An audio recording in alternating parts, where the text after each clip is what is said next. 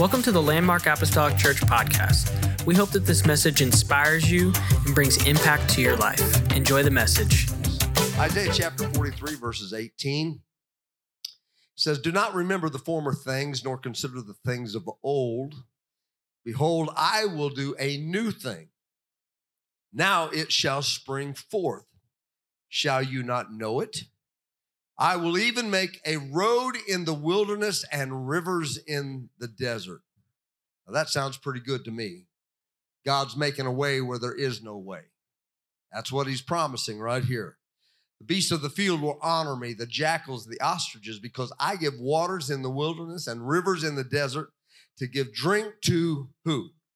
My people, my chosen. "This people I have formed for myself. They shall declare my praise." Just in case you're wondering, or just in case life has left you just a little bit disillusioned, a little bit disappointed, and you're looking at where you're at and not liking what you're seeing, you're looking at the place that you're in right now and you're saying, I don't really know why I'm even here. Let me tell you something today. Hear me. Hear this right now. You were created with purpose by God. You have a future in him, amen, that no man can shake except for yourself. Somebody needs to hear that today, because somebody is disillusioned with where you're at. Somebody is disappointed with your current circumstances, and you're wondering, is there any way out? Yes. There is a way, amen, that not the way that the world wants you to go. There is a way that seems right unto man, but the end thereof are the ways of death. But there is also another way that leads to righteousness, and you can find that today. I want to just preach to you, time for something new. If you've tried everything else, maybe it's time for something new. Praise God. You may be seated today. There's a quote that's been around for quite some time. You've, I'm sure, heard it. I'm going to say it again just because it fits so well. It's attributed to Albert Einstein, but there is a little bit of a question on whether that's where it originated. But the quote is simply this: "The definition of insanity is doing the same thing over and over, yet expecting a different result." Amen. Expecting a different result. How many like puzzles? And I'm not talking about like 500-piece, 750-piece, 1,000-piece puzzles like my father-in-law does all the time. I'm talking about those little. You ever gone to Cracker Barrel and you go in there? Not the little I'm an ignoramus puzzle that's on the table, but the puzzles that I'm talking about are those little mind brain teaser puzzles. You know, and one in particular that I'm talking about. Has anybody ever tried to do the horseshoe puzzles? Got two horseshoes that are connected by two chains in the middle, and there's a ring, and the object of the puzzle is to see if you can get that ring off of those horseshoes. Everybody knows what I'm talking about, right? How many of you have, lift your hands if you've ever tried to do that. Okay, lift your hands if you've ever figured it out on your own without somebody showing you how to do it. Oh, Bryce Jones, I should have known. Terry Warren, he's not quite sure. It was a long time ago. His memory's a little fuzzy. Okay, so not many of us. We have a couple in here that are definitely not in the ignoramus category, okay? They figured it out. They figured out how to do it. Well, I can remember the very first time I ever saw that puzzle, and that puzzle was brought to a group of people. Somebody brought it in. They said, "I want you, the object of this puzzle is to get this ring off here." Of course, we all had to try it, right? I mean, that's what we do. We want to see if by chance we are smart enough to figure it out and impress all of our friends and those that have gathered around. But to my dismay, when I tried it, I could not figure it out. Neither could anybody else that was in our little small group there. We were all trying different things. And one thing about that puzzle is that there is a certain place that you can get to in that where you kind of lock them things together. It's like, oh, I think I got it. You know, you ever had that feeling like, I'm going to do this, and everybody's going to think I am the smartest person in the room, including myself, even though I have no clue what I just did. Just accidentally stumbled upon it. Over and over and over again, those of us that were in that room with that puzzle took turns trying to solve it. We became frustrated and then hopeful and then disappointed. And there were times when it looked like somebody would almost have it, only to get stuck and fail and realize that that too was not the answer to solving the puzzle. Frustration. One thing that I noticed, though, was everybody kept trying to do the exact same thing, especially the part that looked like you were close, but it wasn't the answer either. Everybody saw that and saw how close it seemed to be getting, so they would all try to do the same thing, but they all wound up with the same problem. They got stuck before they could get that little ring off of that puzzle. Now, finally, after we'd all tried until we were wore out, the person that brought the puzzle in, they said, let me show you something. They took that thing and they jiggled that little ring around. They did that little twist and ran them together. Zip, right off it comes. If you don't know how to do it, I can show you how to do it because I have never forgotten it. And the reason I've never forgotten it is because it's simple. I didn't have to take a college course. I didn't have to go to special schooling. I didn't have to sit down for hours and hours and hours and figure it out.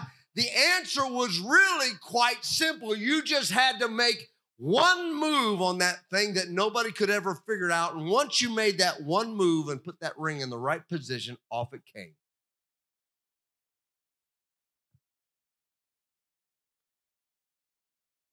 And what seemed impossible, I found wasn't hard at all when you simply knew what to do.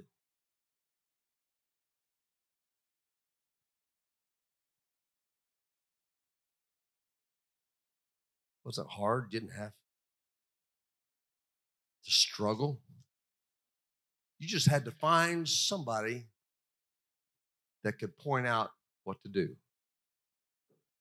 I think you probably kind of figured out where I'm going with this today. There are so many people walking the streets. There are so many people living on this world. I don't know how many billions of people, but there's a lot of folks living on the same planet, and they're all trying to figure life out. They're all trying to come up with a solution, something that will permanently bring satisfaction to them. Is it more money? Is it a bigger house? Is it a nicer car? Is it a place on the lake? Is it a new boat? Is it a new relationship? Is it a new wife or a new husband or more children? Is it all these things? And a lot of those things are good. Not all the things that I mentioned, but a lot of those things are okay in the right priority in their life. They're just one problem. At the end, when you have moved all the moves that you can make, you're still going to wind up frustrated and disappointed because none of those things can truly satisfy you. None. If you're under the sound of my voice today and you've tried every move that you know, only to come up empty, or you've thought that you finally found the solution only to have disappointment crash down on you, leaving you feeling utterly hopeless, I want you to hear what I'm about to say to you. There is an answer to the puzzle that's been driving you insane. You've been looking over here. Is this going to make me happy? Oh, I think it will, only to wind up a month later. Same old story. Is this going to make me happy? Will this satisfy me? Well, that eyes might get big for a little while and there might be a season of joy in it, but there is never true, constant satisfaction that can be brought from anything that comes from this planet. Amen. Your answer is not going to be found in a new car or a new house or some fancy new thing that you might pick up off the shelf. You can shop all day long on Amazon.com. You can go down to the local retailer. You can call the contractor to build you something bigger and better if you have the means to do so. Amen. But there is only one thing today that is going to satisfy you, and that is Jesus Christ. He is the only answer. He is the only thing that will satisfy you. So when you tried everything else, why don't you listen to me today and try something new? Try something new. The Lord was speaking to Israel in chapter 43, trying to help them understand. we look at Israel and it's like, man, up and down, up and down. And God does this for them. And the next thing you know, they're grumbling and complaining. Then he opens up the sea and they walk over there and then they wind up, doubting about the promised land, wandering around the wilderness. It's like, what is up with those people? Before you get too harsh on Israel, look around and see if we're not about the same. The ups and downs of life. God does something, comes through, heals a problem in your life. And we're on cloud 9 only to find ourselves sometimes a little bit further down the road in a state of doubtfulness again. And God is dealing with them. He's trying to help them understand, I am your answer. But they were trying to do things other than being godly. They were trying the same things that others had already in the past found to fail. Maybe it'll work for us. Well, they seem to be happy. Do not buy into the false-fronted lifestyles of people that put a fake smile on and say, what a great time we're having. Let me tell you, there is an end to all of that, and that is death. There comes a time when all of those things that seemingly temporarily satisfy us come to an end when we seek those things from this world. They're not lasting. They're temporary. The Lord even let us know that there are some pleasures. There's some pleasures that come from this world. There's some pleasures that come from certain sins. There's something, but there's also some problems that come along. Behind the pleasure is pain.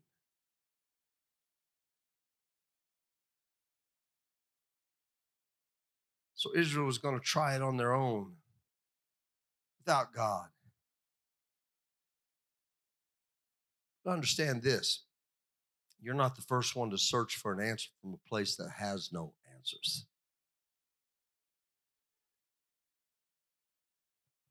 Adam and Eve. Let's check this out. Let's doubt what God says and disobey what God says.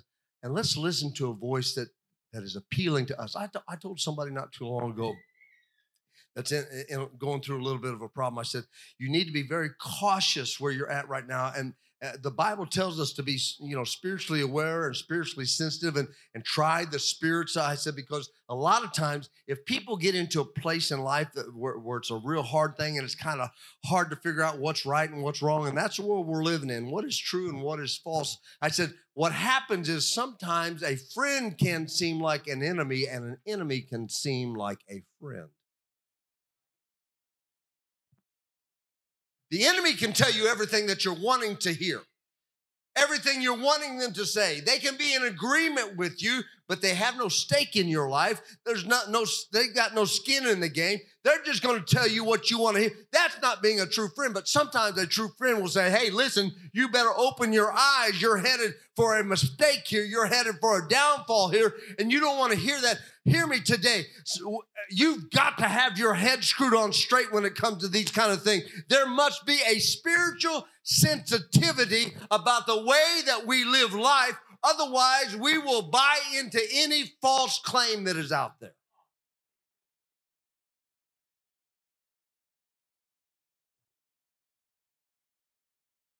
Israel finds themselves in a sinful state, and they're trying to solve a puzzle that only has one answer. Well, what do I do? Where do I go? Where do I turn to? Can I find it in a bottle? Can I find it in a syringe filled with some illegal drug? Can I find it if I go to the doctor and he prescribes me a bottle of pills? Can I find it by a new shopping spree? Can I find it by doing this or doing that or trying to come up with something? Can I find? No, there is no other way. If you're looking for the way, Jesus said, I am the way, I am the truth, and I am the life. You can't get there any other way but than through Jesus.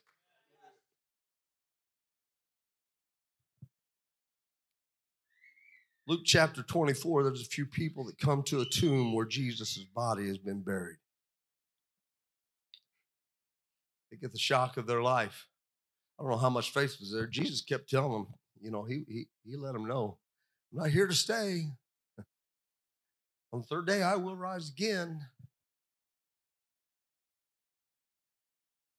So the people that came down to the tomb to check things out, they found the stone was rolled away and the body of Jesus was no longer there.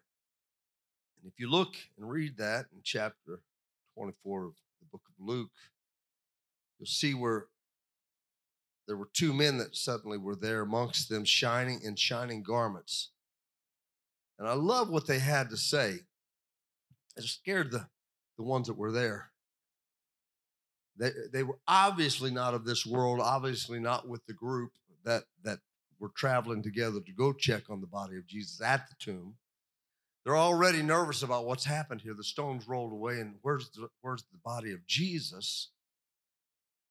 When these two men in shining clothes show up and they ask them this question. Said, why are you looking for the living amongst the dead? He's not here. He's not here. And I would say to this world of frustrated and disappointed people that are trying to solve their puzzle with all the vices of this world, that money won't solve the puzzle, and drugs won't solve the puzzle, a shopping binge won't solve the puzzle. If you're looking for the answer to come from the things that the world has to offer, then you are in essence looking for the living amongst the dead. There is no answer here. There is no solving of this problem of the soul being satisfied here. You might be able to mask it for a little while, but in the long run, it will only disappoint. Amen. If you're looking for the living amongst the dead, if you're looking for satisfaction where none can truly be found on any long-standing basis, amen, it's time to do something new. It's time to turn your heart towards Jesus, because he is the answer, the only answer. He's the only place that can satisfy the longing that you're looking for.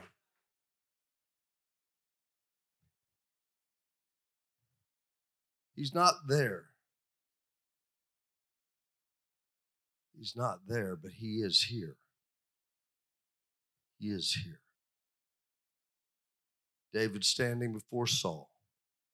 So music comes today. This young boy, his teenage years, never been on a battlefield, never had hand-to-hand combat outside of growing up the youngest of all his brothers. I had a little hand-to-hand combat there. Never been trained in warfare. Shows up.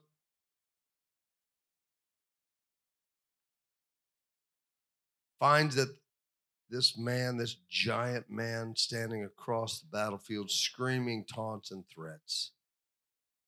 Something inside of him rises up. David, calm down. You just come here to stir up trouble. No, I'm not here to stir up trouble unless it's trouble for the enemy. Why is nobody doing anything about this? You taking one look at the guy? He's massive. He's huge. He's a veteran of war. Quite honestly, David, there's not a single one of us that believe that we can go out there and defeat him.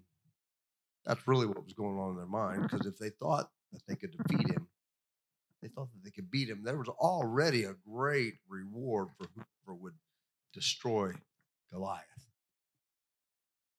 David said, I'll go. He said, go talk to the king. We'll let the king shut him down. David standing before Saul, and he begins to tell the story. But Saul's concerned, quite honestly. Saul says to David, he said, you're not able to go against this Philistine to fight with him, for you are a youth. He is a man of war from his youth. But David didn't just say, oh, okay, you're the king, whatever you say goes. No. He wanted to weigh in on this. And so this is what he says back to the king. He said, your servant used to keep his father's sheep, and when a lion or a bear came and took a lamb out of the flock, I went out after it and struck it and delivered the lamb from its mouth, and then it rose against me. I caught it by its beard. I caught the bear by the fur underneath its jaw, and I caught the lion by the beard, and I slew it.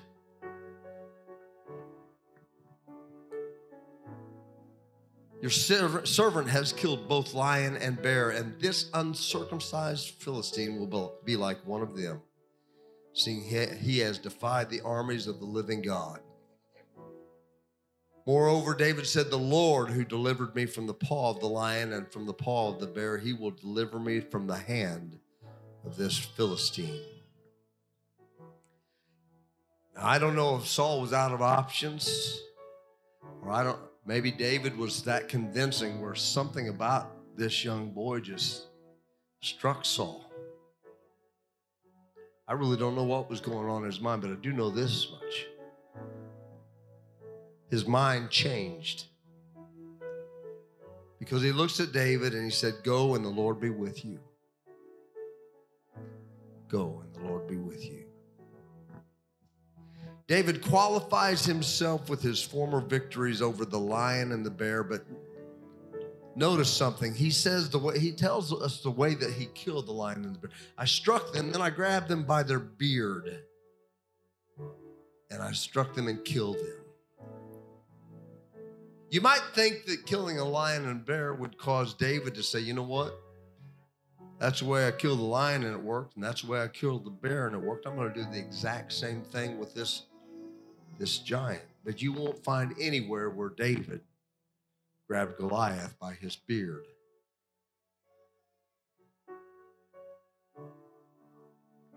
Sometimes what worked on one enemy won't work on another, but Jesus never fails. That was the difference. His method may have changed between the lion and the bear and this giant. The lion and the bear, they had claws, but they didn't have spears. They didn't have swords. They didn't have an armor bearer go before them. David said, I've got something a little different here. But the one thing that never changed was David said, you come at me with a sword and a spear, and I'm out here with the name of the Lord. That's the difference maker right here. There's some battles you may win doing it your old ways. Some things that you may conquer just through sheer will. The will of a man is a powerful thing. But there's some things you're never going to conquer on your own. But you can conquer anything if you put Jesus out in front and you follow him. You see, Goliath followed the little man out on the battlefield. David said, you got this all wrong, bud. I'm putting the bigger man out in front of me. He's my sword, my shield. He's my buckler. He's everything. Would you stand with me today? Your old ways aren't working. You're dissatisfied. You've come to the end of the road. You've tried so many things. You look for satisfaction in so many different areas. You've thought all of these things. People have told you, do this and this will make you feel awesome. Do this and this will change your life.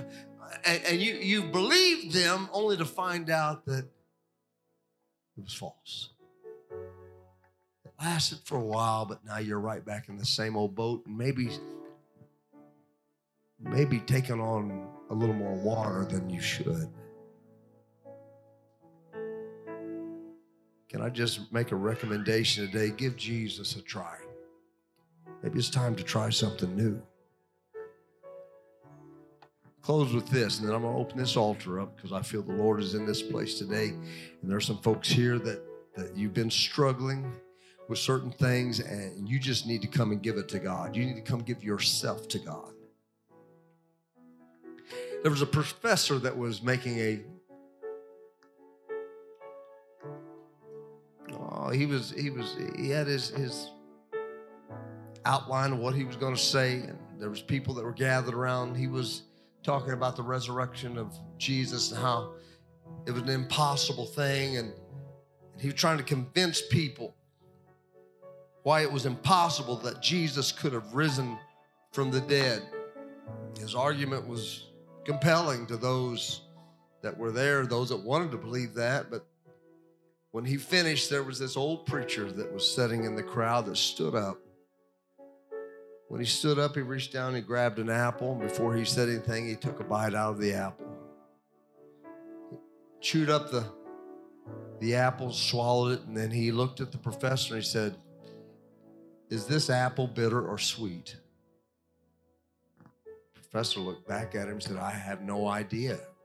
I haven't tasted the apple." He said, "Neither have you tasted Jesus Christ." You see, anybody that tries to tell me that this doesn't work, you've come too late. I've already tasted.